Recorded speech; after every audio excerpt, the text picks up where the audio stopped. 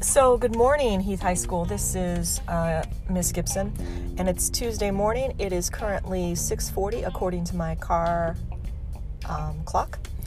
And what I like to talk about today is something I heard on the news last night. I saw a little ticker going across while I was watching television, and the ticker said, and I had to read it twice, I stayed to make sure that this was correct, over 270 poll workers died of exhaustion in Indonesia's longest election. And I said, that can't be right.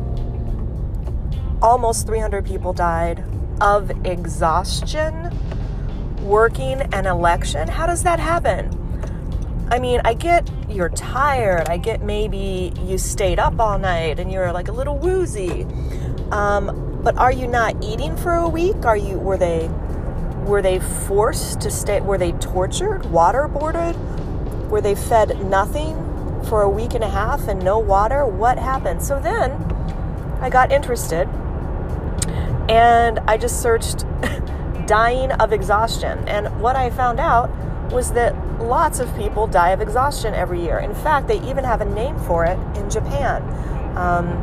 I'm not looking at the screen right now as I'm driving in my car, but they have a name because so many people die of exhaustion in Japan because they work for 3 or 4 days in a row, or they work without sleep, or they forget to eat, or they don't have time, and it just weighs on their brain. People die of exhaustion in the United States.